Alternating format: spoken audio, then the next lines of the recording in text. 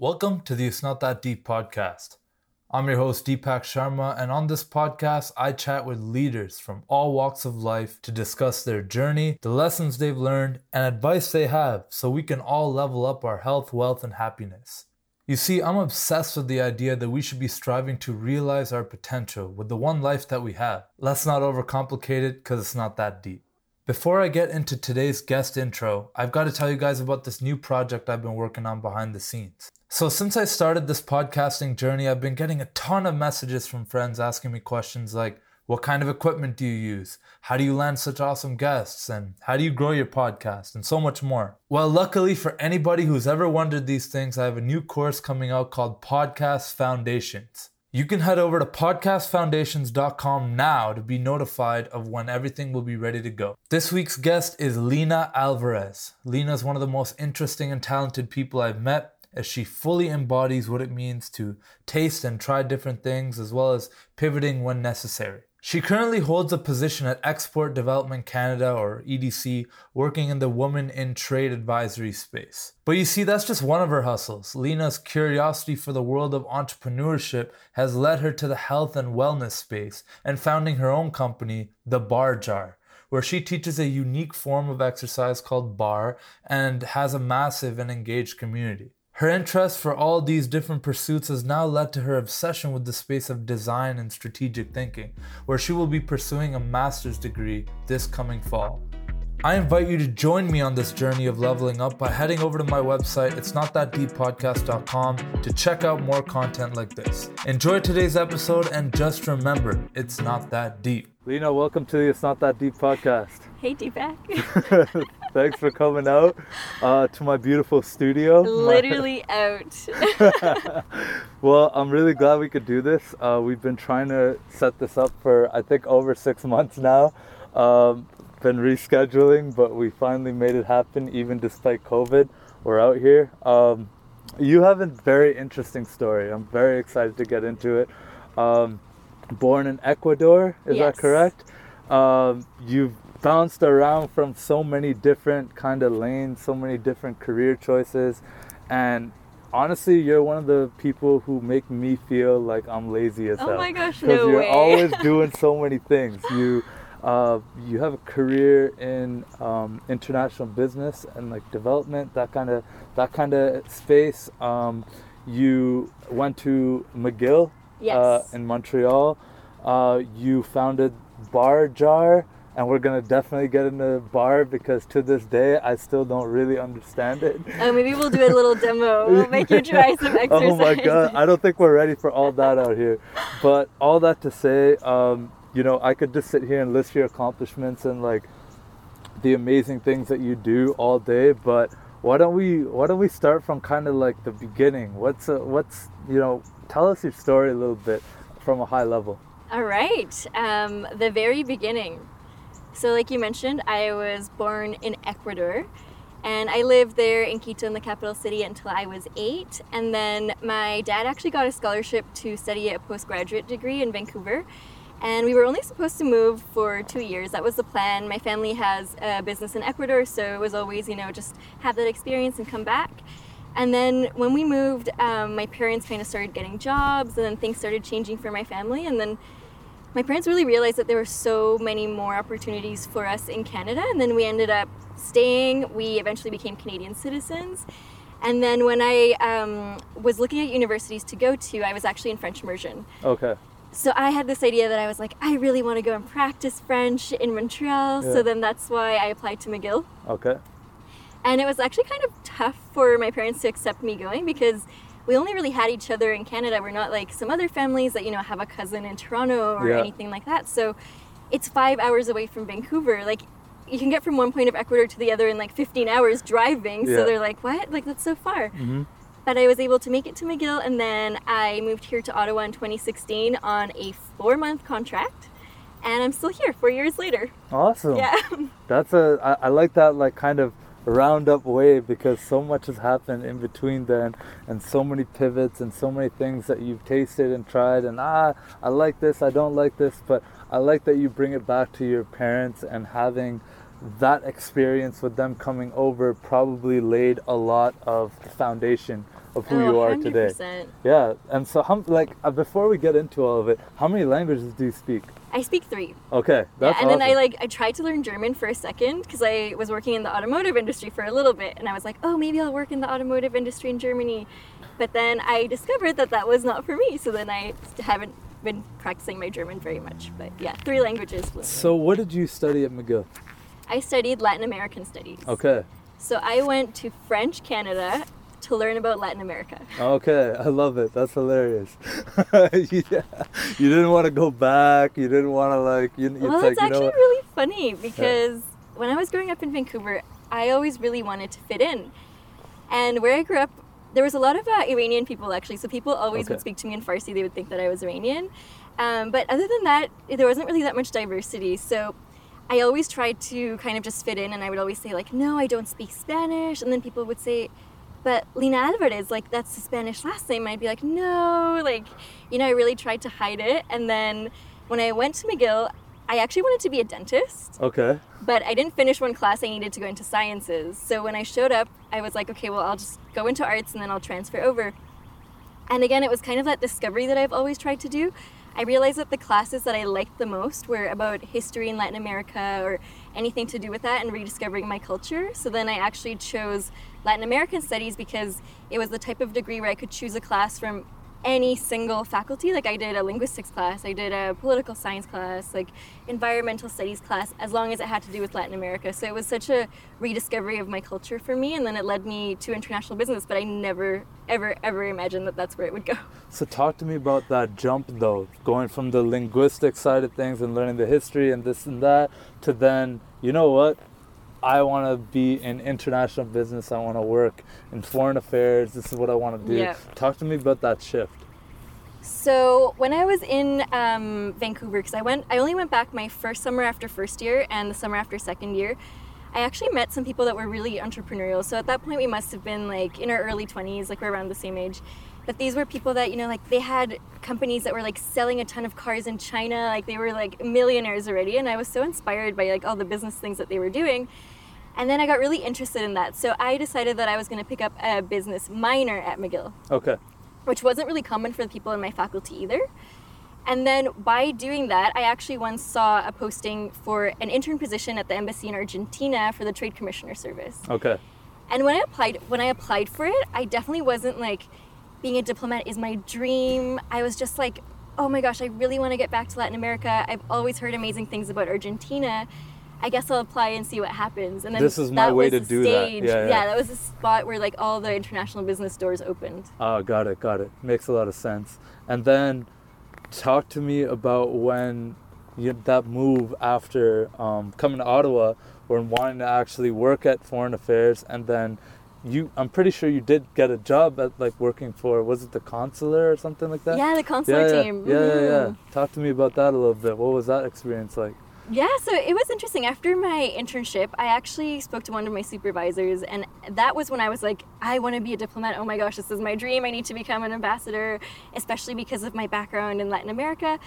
And then she kind of gave me some advice, and she was like, like you'd be really great at it, but I suggest that like you try and explore as many other things before you really go into the ministry, because it can be kind of a very hierarchical process that takes a long time to move up. Right. So then I had heard about EDC, where I currently work, through a presentation. So I just like randomly applied to a job at EDC, being like, oh, I just want that preview of what working there would be like.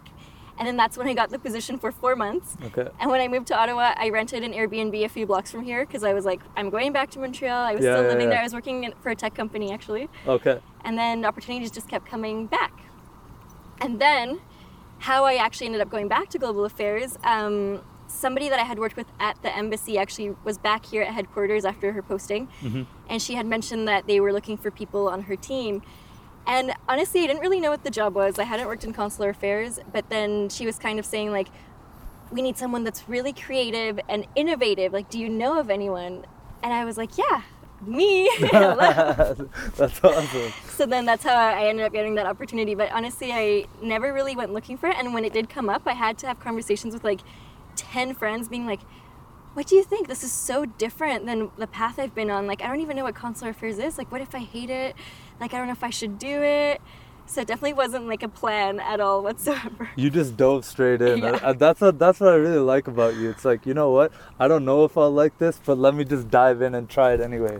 So and I feel like that's also just the tip of the iceberg, because I was listening to another podcast that you were on, and I found out you're also a flight attendant. Yes. Yeah, you worked at a tech company, like in marketing or something. Like, Yeah, what was social media manager, It's like, customer support. Like what? Like how many of these different things have you tasted and tried? But that's like that. You know, that speaks to your self-awareness, and that speaks to, like, you know, what I genuinely do believe in is that we have to, like, especially at our age, just keep tasting things, just keep trying things, totally. because you won't, like, I think it's almost more important learning what you don't like. Oh, 100%. Than learning, like, oh my god, I love this is my passion, this is what I'm gonna do for the rest of my life.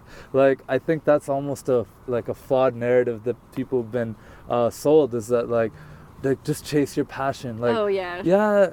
Yeah, I guess chase your passion if you're lucky enough to know what that is, but if not, you better try a bunch of things. Don't just sit there stagnant and like hope that things are gonna come to you. So to kind of talk to me about like that, you know, while there's this whole like kind of rigid like diplomacy career that's like kind of waiting for you, you're also interested in entrepreneurship. How are you balancing the two? Yeah, it was actually super unexpected. When I moved to Ottawa, I was thinking, you know, I'm just coming here for the like diplomacy side of things. And then I actually discovered that there's a really awesome startup community. And it was, again, just by telling people that I was interested in that, they introduced me to like different people.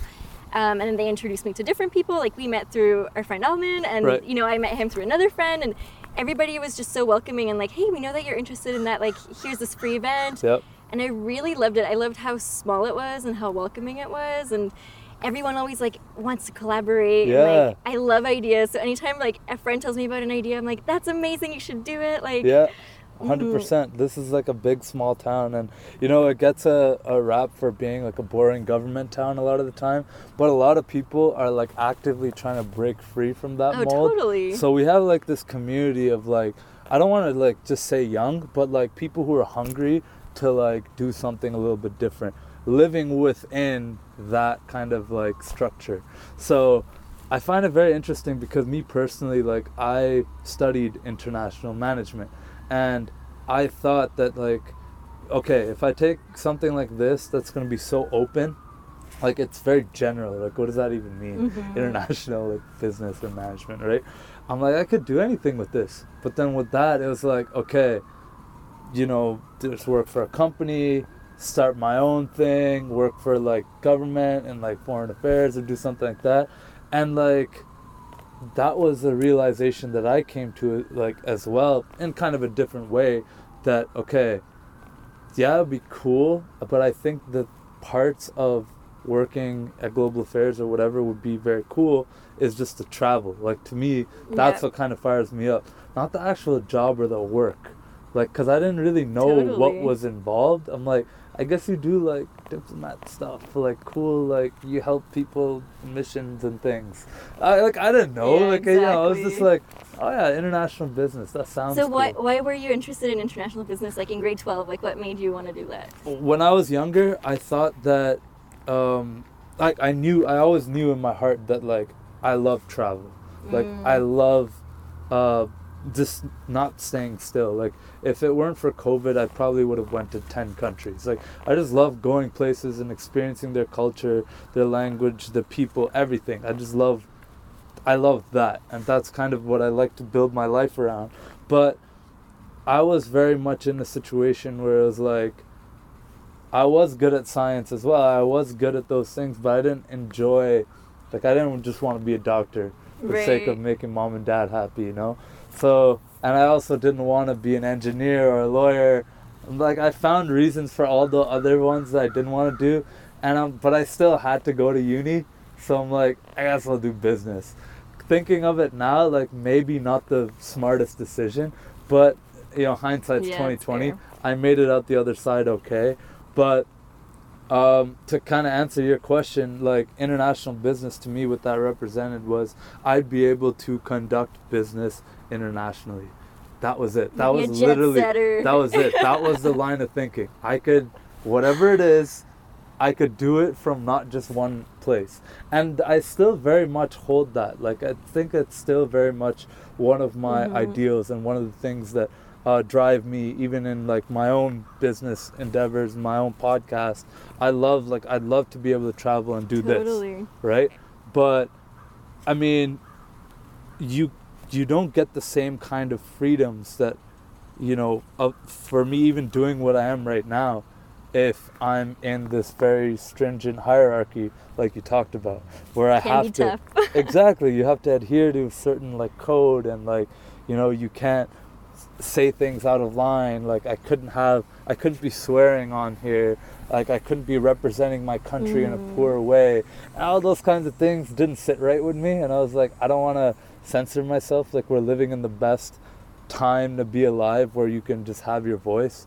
So like the I pros love that. and cons. The best time to be alive, to have your voice. Yeah, everyone has one. That's so true. I love that so much. Everyone has been enabled to have a voice. Now, you know, it gets complicated when those voices come together and create a movement, and then there's a counter movement, and then there's people.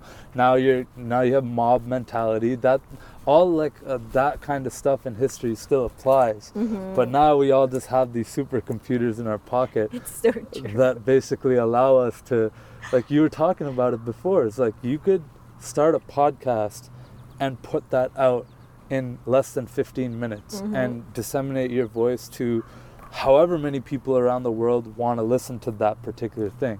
And that is a privilege, but also a little bit of a responsibility. Yeah, totally. Yeah. There's like some ideas out there that I'm like, this should not be gaining any traction, and somehow it does.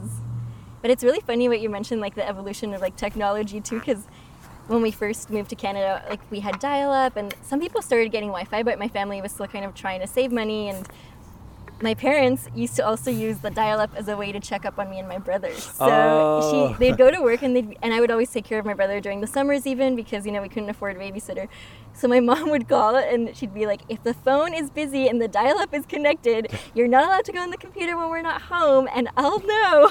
That's so funny. I remember the dial-up days. Oh yeah, like the noise, like. Oh, and whenever they'd pick up the phone, it would throw everything off. Like, Mom, get off the phone. Like, I'm trying to load this image. Like, that's what the internet was back then to me. And LimeWire. Yeah, and like LimeWire. MSN. All that stuff. MSN days, coming home after school and just logging on to MSN and like appearing offline and online when your crush came on, and like just dumb things. And like having an MSN boyfriend and like putting hearts or like girlfriend and putting like hearts of their name and your title. Making sure you're playing the right music, because it's linked to your like whatever, so they can see your status. Like, oh, better play some hard 50 Cent or something. And like, yo, don't want them to think I'm soft, you know? Like, it's like, what a dumb line of thinking. Those were the days. Yeah, MSN days. So we got a little sidetracked, but let's bring it back to kind of like, we were talking about entrepreneurship a little bit. Talk to me about how you transitioned into this area of fitness called Barre. What is Barre? Explain it for like dumb people like me who don't even know really what it is. I need to know, and people need to know what it's about, and then talk to us about how you started your own thing. So I want to say that you're definitely not dumb, because it's a very difficult thing to understand, and it comes with a lot of like preconceived notions. So Barre originally started from a dancer who was injured, and then she needed to find a way to keep training, so she created this exercise that was kind of like physio and like a little bit of ballet, but just a way that was lower impact so that she could stay fit while she was recovering. Right. And then from that, it's kind of like it just divides into completely different schools. So, you know, you have the Barre that's dance, like 100% dance, like choreography. Then you have the Barre that has gone more like towards yoga. Then you have the Barre that has gone like more towards Pilates. Okay.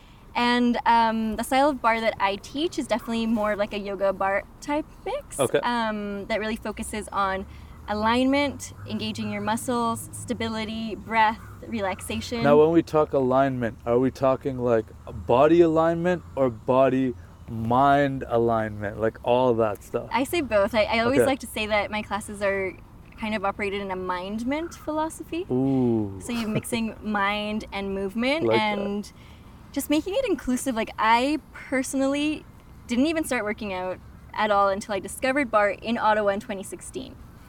So before that, I really wasn't doing anything, like I didn't notice that I wasn't fit because I was walking around campus everywhere in my undergrad. I didn't have a car, so it kind of flew under the radar. But then sitting for 8 hours a day in an office, I was like, oh no, like, something is going on with my body.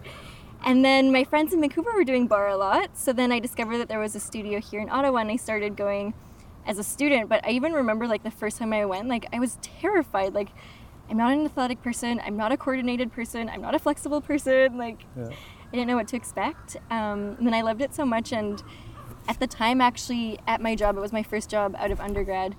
And I really didn't feel challenged. And I think a lot of new grads are going to feel this, where you spent like 23 years of your life, 21 years, wherever it is that you graduate, like being involved in clubs, building your skills up, being president of clubs, like leading things. And then you step into an office environment and you're all of a sudden at the bottom of the totem pole. And you're being asked to like copy and paste information, and that's your job for 8 hours a day. And here's a spreadsheet. And it was like soul crushing. Like that was probably the hardest year of my life. And then I was like, you know what?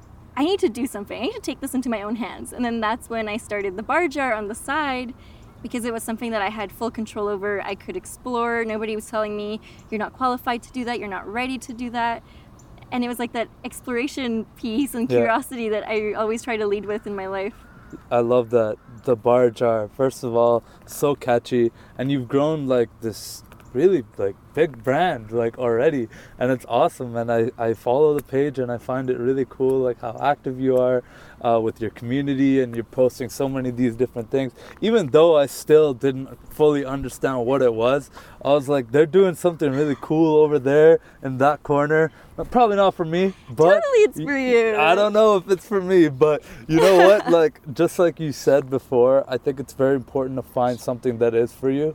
And, I think a lot of people could get a lot out of that, because as you said, like, you didn't really work out as much before, and like that wasn't really your priority. And I think like a lot of people are that way. It's just like shoved down people's throat to go to the gym, get buff, work out 4 or 5 times. There's only one way to move. There's only like, you better go and like go for a 10K run or join a soccer league or like something, but it just doesn't fit for everybody. So I think that's really great that you found what worked for you, but not only that, you took it to the next level and you empower other people to do the same. So because I had a pretty bad experience when I first wanted to try to start working out.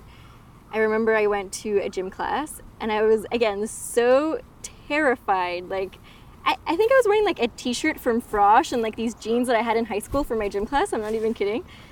And then I show up to the class, and it was some like body pump class or something, and halfway through the teacher says to me, "What are you doing? Those weights are too light. Go and pick up a heavier set of weights." Oh, damn. And this was in front of the entire class. I was mortified. I wanted to get out of there.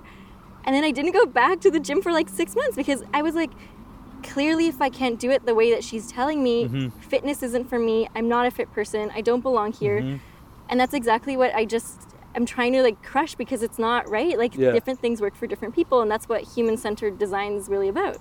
That's so important right there. And like it doesn't it doesn't just go for like people who think that like I've tried working out before and like blah blah blah.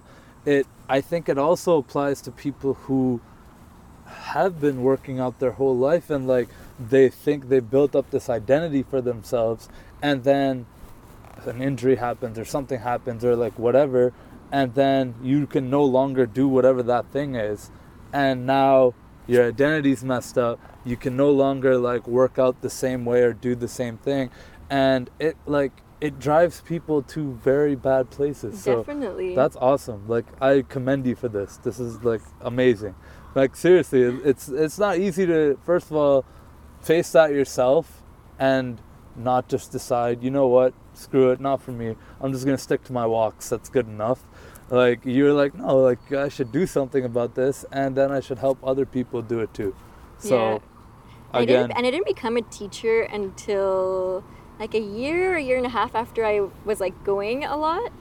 And it was really scary for me because I had never taught anything before in my life. And like to this day, I still say like, I'm not flexible and I'm not coordinated and I'm a teacher. But I think even like students have that perception of like, you know, but the teacher must be so fit and flexible and like, you know, all this kind of stuff. So it was kind of scary, but I was really driven by creating an impact for people. And I think that's what really drives me in my life. Well, I think you definitely do.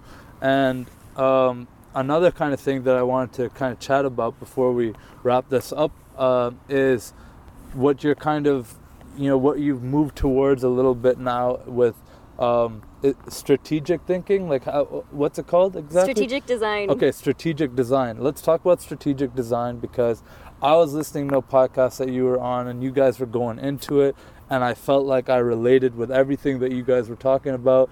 But I still don't completely get what strategic design is. Talk to me about it a little bit. So you're not the only one. I'm actually going to start a master's in strategic design in September at the Parsons School of Design. Congrats. That's thank awesome. you. I'm really Another excited. big step. Yeah. You just keep going. You can't like rest on your laurels. I love it.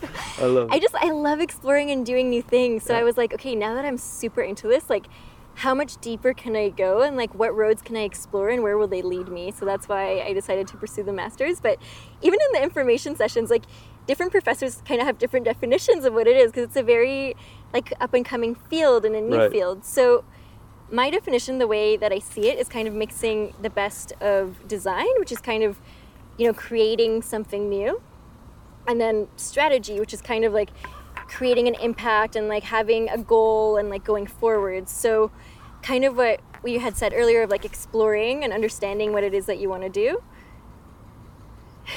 I forgot the three things. No, I think it was understanding, right? You were talking about exploring and then manifesting. Manifesting. Exactly. There you go. I got you. I had a brain fart right in the It's middle. all good.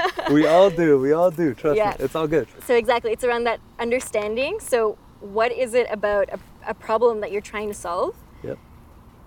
Kind of like pivoting, like testing things out, seeing, okay, does that work? Oh, it doesn't work. Let's change it. And then finally, like materializing your solution or the impact that it is that you're trying to create. Awesome. Give us an example. Ooh, Walk us through example. it. Yeah. Of applying this process to something. Okay. So the way that I applied this process to my master's degree. Okay.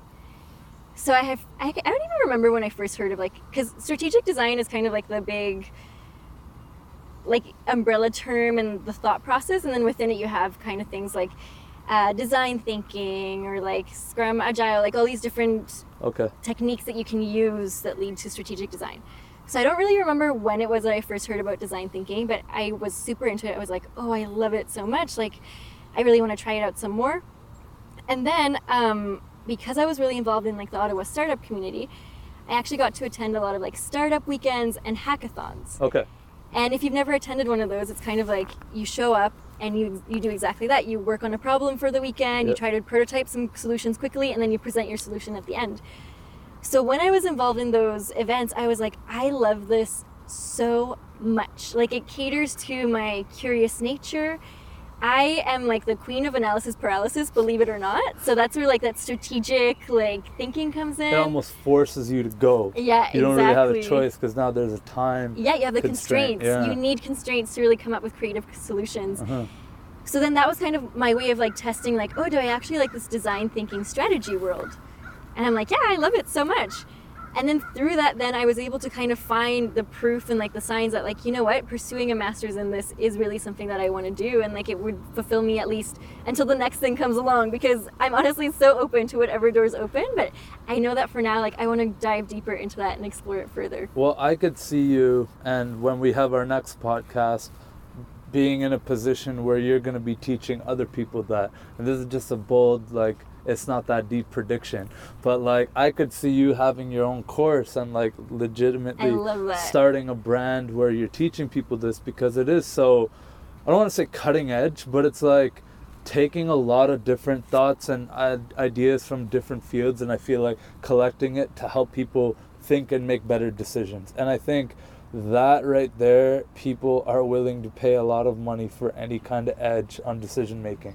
I think like it's just a no-brainer. Like a lot of the ways that we make decisions and the heuristics or whatever that we use to go about our days are outdated, and like we're like creatures of habits and momentum, and so many of the things that we do aren't like calculated and thought out in that way because most people haven't been taught how to think or how to learn or how to execute. And the whole process is all about creativity, critical thinking, communication. It also goes to like so many personal development topics. So for example, feedback is a huge thing. Like, so how do you communicate with someone and tell them, you know, that there's a better way to do stuff? And I find that even working in an office, like, it's really hard for people to be honest and give feedback sometimes, and it holds us back as humans from being able to have a great impact. So I love it so much, and I really hope that you're right. And now I'm like, that's gonna be my next action. One day I will definitely have some sort of course or offering. Oh no, like I see it happening 100%.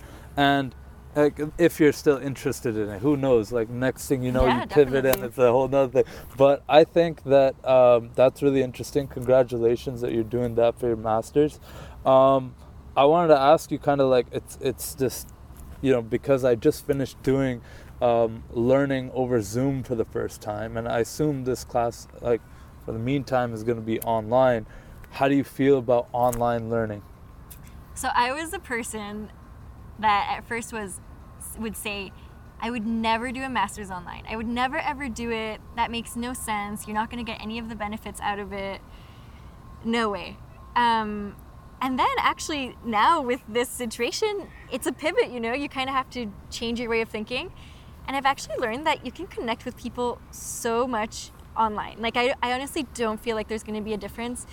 Communities and getting to know people is really important to me. So as soon as I found out that I was accepted, I was already trying to join like the Facebook groups, the WhatsApp groups, all that kind of stuff. And then I actually took it upon myself to host a Zoom social last weekend. Nice. So I facilitated a little session where we had like kind of rotations of breakout rooms where people got to speak to each other, and then they would introduce their partner as opposed to introducing themselves. And the feedback was really great, and it helped us connect. And honestly, I feel like I'm becoming friends with some of these people. That's great. And somebody's in India, someone's in Switzerland, people are in New York, like DC, all over the world. And I love that so much because both of us have that passion for like international connection and cultures. And I'm like, I'm really getting that with online. Like I'm really excited for it. I do think that's where the future is moving. I still think it's clunky. I still think it's not where I'd like it to be. But those kinds of tools, right? The breakout rooms and like, it does require that extra mile effort, which clearly you're going to put in. So I'm not worried about you getting the most out of this.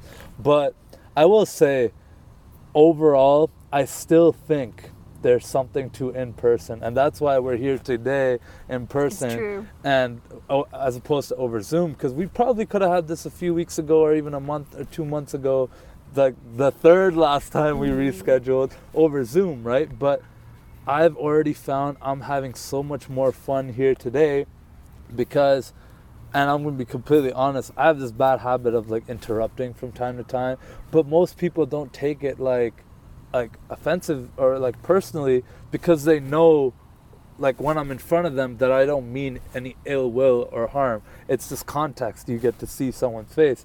On Zoom, I can't do any of that. I literally like, okay, are they done? They're done.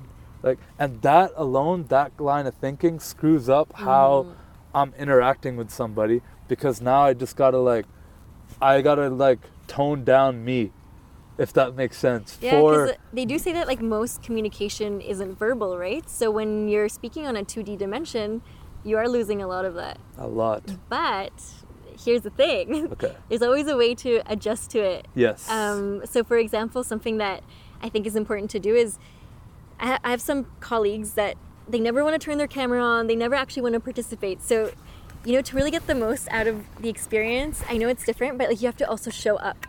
Yes. And show up fully and do the best that you can. And then something else is, for example, if you're sitting in a room in a group of people might start like nodding their head. You might start to feel like, okay, there's some consensus in the room, or this isn't going as well as I planned. But you can also do that visually through Zoom. So when I was at McGill, actually on Student Counselor, if you agreed with an idea, you would kind of just like shake your hand like that. Okay. So it's like you can just give different types of signals, or if someone says something, even just like, yeah, like thumbs up, like you don't need to speak, but you can relay the message that you see what they're saying and like you agree with That's powerful. I think we're in a big transitionary period right now where a lot of those things are still being established. I think those are all very valid. I like that a lot. But it does require buy-in from a lot of the group. Definitely. Because if you're the only one with your camera on, you're not going to be the only one with your camera on, right? So it's like, hey, everyone, let's put our cameras on for this like amount of time and then whatever. But I think it also has to do with our environment too. Like if you're sitting in your in your home with your kids running around and this and that, I think there's a lot of studies out now showing like for a lot of people it's great. Like the benefits outweigh you know, any of the negatives that come from that. But then, you know, on the flip side, it's like, okay, I'm not working, like my brain's not, I can't get into the flow that I need to get into to actually work and get things done. So I don't even know where this rant came from, but like I think the future of online learning is coming. Like we're almost there. Yeah. But there are still some very frustrating things. Like for example, like I had to be on Zoom for 3 hours a day for this course, like every day almost, and that alone, like I'm already on Zoom. I don't know about you, but I'm already on Zoom for like 4 or 5 hours in a day before that, and then on top of that the course. It's not the same being on and I'm not just speaking about Zoom, any video conferencing thing, right? Yeah, it's definitely true. Just sitting there and just being on.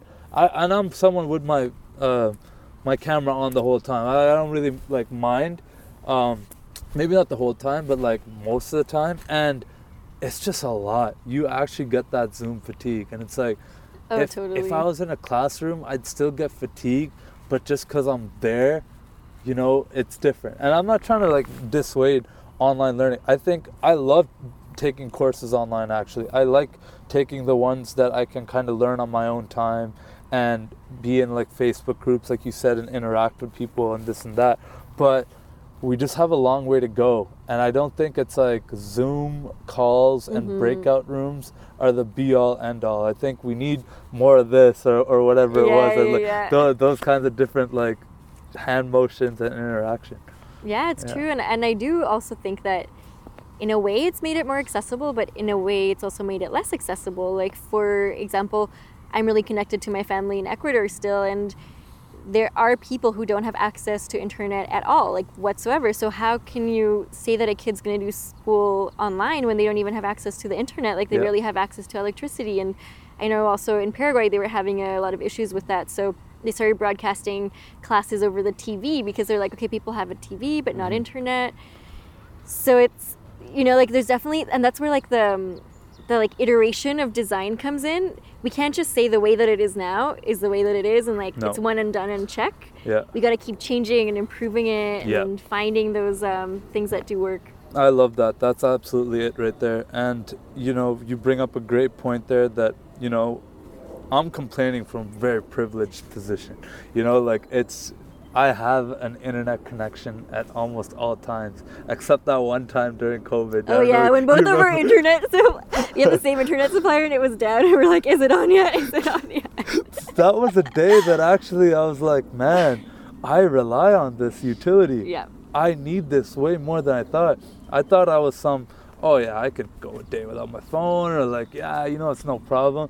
I was legit just like bummed out because I kept going to do the things that I do, and it's like, I guess I can't use my Google Home. Like, and that was like our way for social interaction, right? And I was also thinking too, like I remember there was times in like high school when I didn't have any data on my phone again because I couldn't afford to pay for it. I just had the 500 text messages I remember those days. Call me after 6. Yeah, exactly. So I'm like, at least now I have data. I can like go on it a little bit. But yeah. Awesome. I think we're gonna wrap this up soon. Cool. This has been incredible. You and me could sit and talk shit here for hours. We should have our own sideshow. We should. Let's talk about any topic. Awesome. Yeah, we'll pick random spots in Ottawa and set up this high quality production. Okay, I love ideas. Anytime that like anyone talks to me about an idea, I'm like, oh, that's so cool, that's so cool, that's so cool. Let's Well, do it. I think the world would really benefit, whether it's me or not, but from a podcast with you, because I mean, I do think that you have a lot of amazing ideas. You're up to a lot of like really cool things all the time. I can't keep up. Every time I go on your feed, there's something new, some new initiative, some new thing you're on, some new thing you're doing. I'm like, man, I'm so lazy. Like I ain't doing shit. But to wrap this up, I usually do a lightning round, as you know. I'm just gonna ask 3 questions, real short, but yeah, just remember it's not that deep. All right. If you were a superhero, what superhero would you be? Oh, I like really don't like superhero movies. Okay, let's switch it up. What's a type of movie that you do like? Documentaries. Okay, if you were a documentary, what's your favorite documentary of all time? You have to pick one. Okay. I don't love superhero things either, so I don't know why I asked that question. I think I heard someone ask it, and I'm like, people like that one. Now my brain is I'm like, what documentaries have I watched lately? Too? You did this one to yourself. You gotta. Which documentaries do I like? I watched one once that was called Dear Zachary. Okay. And it's kind of like a murdery mystery type like documentary. True crime? Yeah, and maybe that's like not really, maybe I like true crime. Maybe that's what I mean to say, because I did used to watch a lot of like cold case files growing up. Nice. I don't know why, it's kind of weird. I was literally like a teenager really into these shows. You know what? Like I think I was 12 when I binge watched Dexter. So yeah. Like I'm right there. Yeah. I don't know. I think true crime is one of those things that a lot of people enjoy, but they don't openly talk about it. I think one of the first, like, complete side note, I know this is supposed to be the lightning round, but one of the first podcasts I ever like listened to was this one called Serial. It's like one of the most popular ones out there, but I was hooked. I was like, this is the most captivating piece of audio that I've ever listened to. I was in my car, and you know how like you pull up to your house and you're home, but it was like 10 minutes left in the episode. I'm like, you just sat in your car. I sat in my car, and I'm like, no, like I gotta go drive a bit more because this is just so good. Like Serial was amazing. But anyways, moving on to the next question. Lightning. All right. Oh, it sucks when I get a phone call in the middle of my. Okay, favorite restaurant in Ottawa. Favorite restaurant in Ottawa. Like, I don't even remember the last restaurant I went to. I'd probably say, I know I'm being terrible at this, Metropolitan. There we go. Okay, Metropolitan. Okay. But I love the hot dogs from Tavern on the Hill. I love hot dogs. Okay. Tavern on the Hill. Yeah. Boom, we'll take it. Slid right in. Okay, last and final question. How do you want to be remembered? Wow. I want to be inspiring. Inspiring. Mm-hmm. I love it. I think you're on track. Because you inspire me. Thank you so much for coming on the podcast today. This is awesome. I really enjoyed this. And just remember, it's not that deep.